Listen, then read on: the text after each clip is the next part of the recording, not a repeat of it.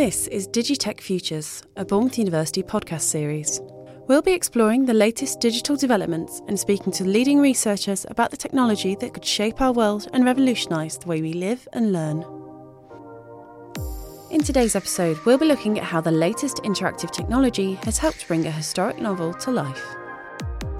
Visitors to the graveyard at St Peter's Church in Bournemouth can find the burial place of Mary Shelley, author of iconic novel Frankenstein. But to mark the 200th anniversary of the story's release, an interactive app from Bournemouth University allowed them to explore a whole lot more. The location-aware app called Shelley's Heart gave visitors the opportunity to journey through the life of Mary Shelley and her companions through multimedia stories based in the graveyard. Jonathan Beale spoke to one of its creators.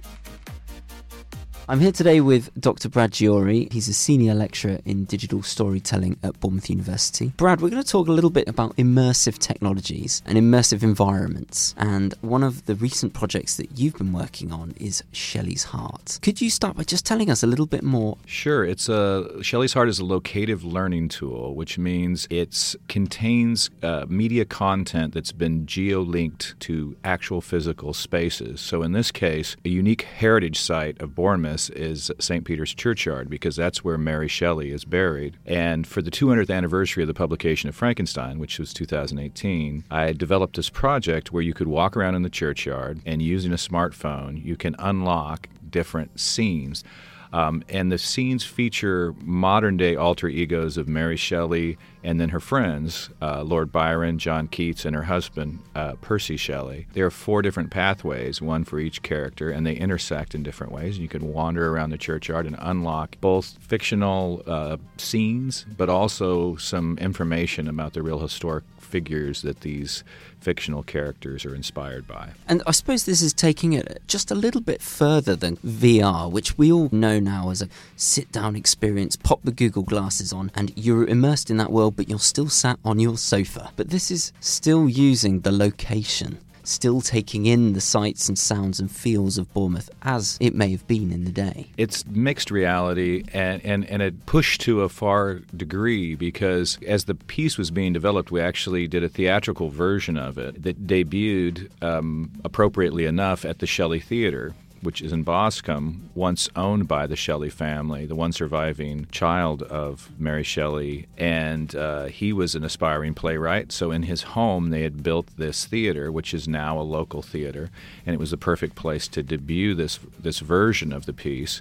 We did it as an interactive piece, so the audience actually had little clickers in their hands, and they could sort of co-direct how the play unfolded, and they could influence how which different scenes and how they played out. And then we videotaped that performance, and some of that footage has found its way into this locative version. So if you're stood by a location in the churchyard and you're accessing a scene, you will see footage that was actually shot on location in that same spot where you're stood, with actors in wardrobe playing out roles. But it'll also be intercut with bits of the stage play. So now you're seeing them in a theatrical setting. And you also can look around at the physical environment and recognize things in it that you're seeing in on the phone as well.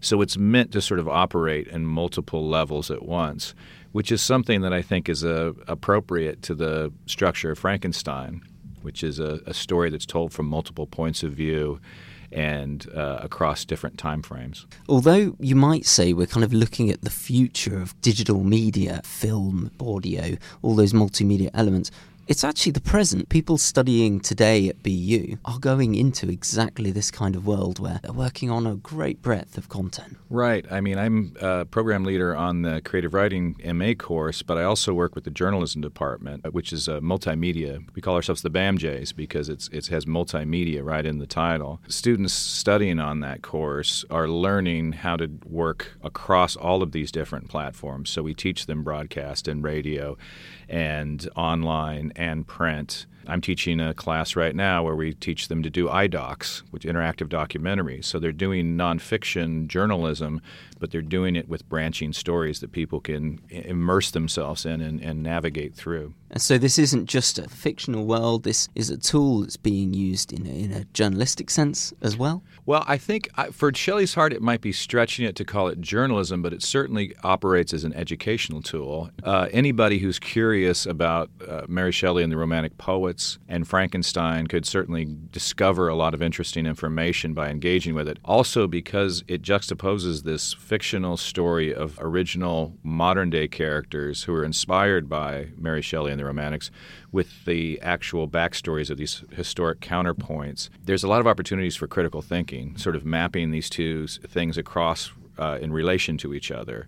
How do these fictional stories relate to the real stories of Mary Shelley and the Romantics? So, for instance, the modern character of Mary has a very active imagination, like Mary Shelley. She believes that she maybe is a reincarnation of Mary Shelley. She believes that she has been seduced by the ghost of Percy Shelley. She's pregnant, but the child has stopped moving. She wants to rescue this. She thinks if she can reconnect with this ghost that maybe he can save the child.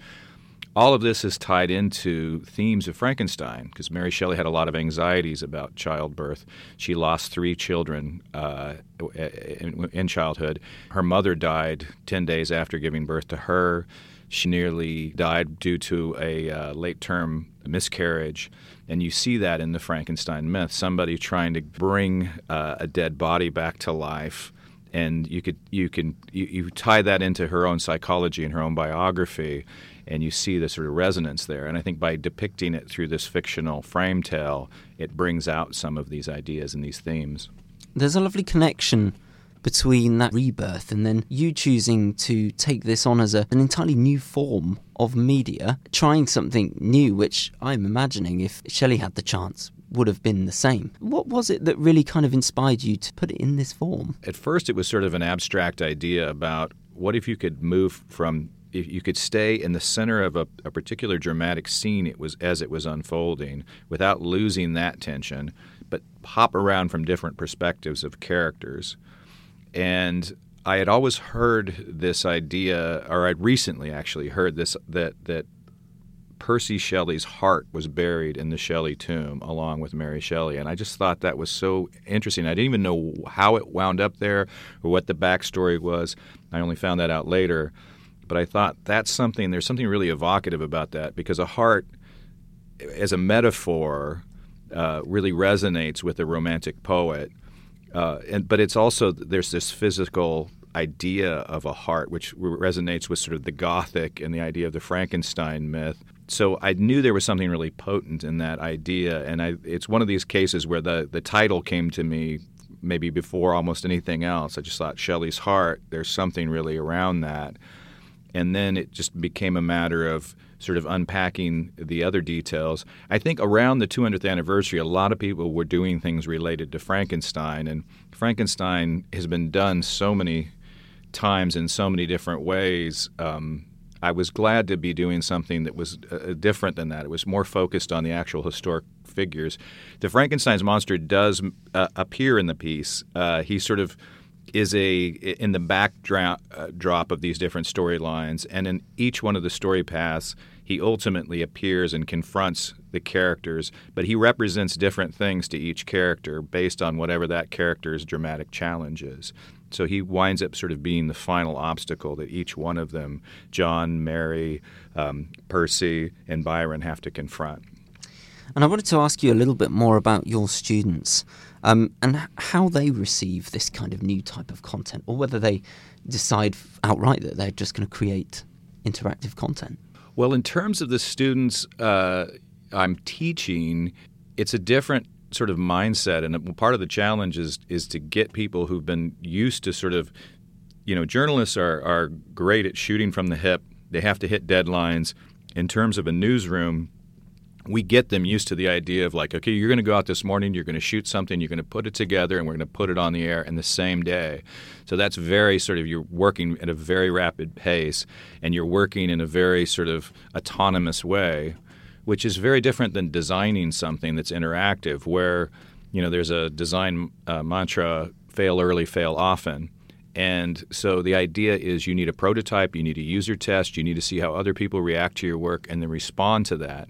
So for this class, for instance, this year, for the first time, I said, I want to just demystify this right off the bat. So in the very first day of class, I gave them batches of index cards, and I had them do little paper prototypes of just a rough idea of some sort of interactive piece, and then trade off and, across different – they worked as teams. They would come up with one, and then they would critique each other's stuff. So one team would look at this prototype of the other team, give them user feedback right off the bat, and then they would document. They would say, okay, what are the pain points? What are the things where people are frustrated? What are the things that they really like about this interface?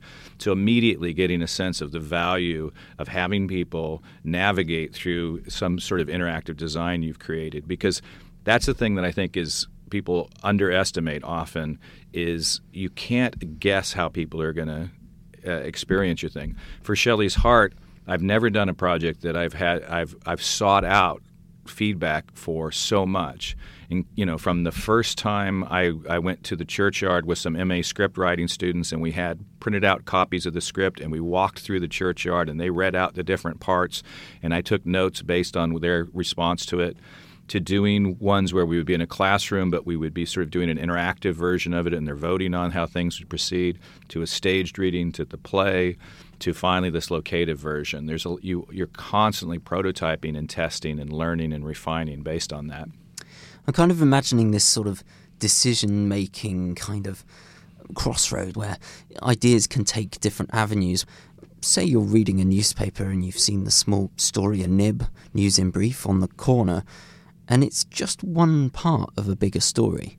But what you're telling is the whole story, and the viewer, reader, listener can take whichever pathway they desire. And that changed, quite a bit between the theatrical version and the locative version. So if you think about the challenge of, you're doing it in a theatrical space, you have 3 live actors on stage.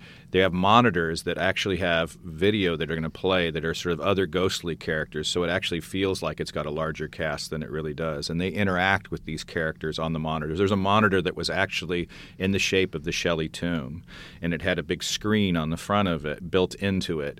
And in that, you would see pictures of the video with the ghost of Percy Shelley talking to the other characters, or the monster interacting with the other characters. But there were 2 other monitors. There was another one built into a tomb, and then there was a giant screen at the back. So it was visually very rich and multimedia. But because they were in one space, the characters all had to be sort of yoked together dramatically. They had to go from one area of the churchyard to another area, all at the same time in the same sequence. The audience could vote on whose perspective that we see a particular scene from, and they could even go back and say, well, now let's see it from a different perspective. But what they couldn't do was say, let's wander off into different areas, because the actors had to stay together physically on that same stage. When we switched it to a locative version, one of the first notes I got from the programmers was, what if they could just follow the different characters around different paths? And then if 20 people went to the churchyard, they wouldn't have to walk around in a big clump. They could break apart and explore different things. And those paths could also branch amongst, off from, there could be tangents within those paths where they would branch and then maybe converge back. They could also interweave across the other paths. And I love that idea, but of course that meant a lot more work, because then we had to do more shooting. We had to build out these stories more. We had to do more audio recording. But that's ultimately what we wound up doing. And that's why if you go to the churchyard now, if you went with the group, people would wander off in different ways. Like when we did the debut on the night, it was really interesting to see these different people go along these different paths and sometimes, wind up in some of the same locations together and compare notes and then move apart again. Fantastic. So, Brad, tell us a little bit more about how we can access Shelley's Heart. If you go to the website shelleysheart.com, that's SHELLEYSHEART.com, you'll be able to explore a little bit. You'll be able to access the site. It's hosted on a place called Story Places, which is a locative app. So if you're actually at the churchyard, it has a sat-nav feature that'll follow. You can sort of see how you're navigating around. You can also go into there's a feature that allows you to do it remotely if you want. So if you go into demo mode, you can just, wherever you are, you can go ahead and explore the different paths. It's available for free. Fantastic. Dr. Brad Giori there, Senior Lecturer in Digital Storytelling at Bournemouth University, who goes by the pen name Bradford G.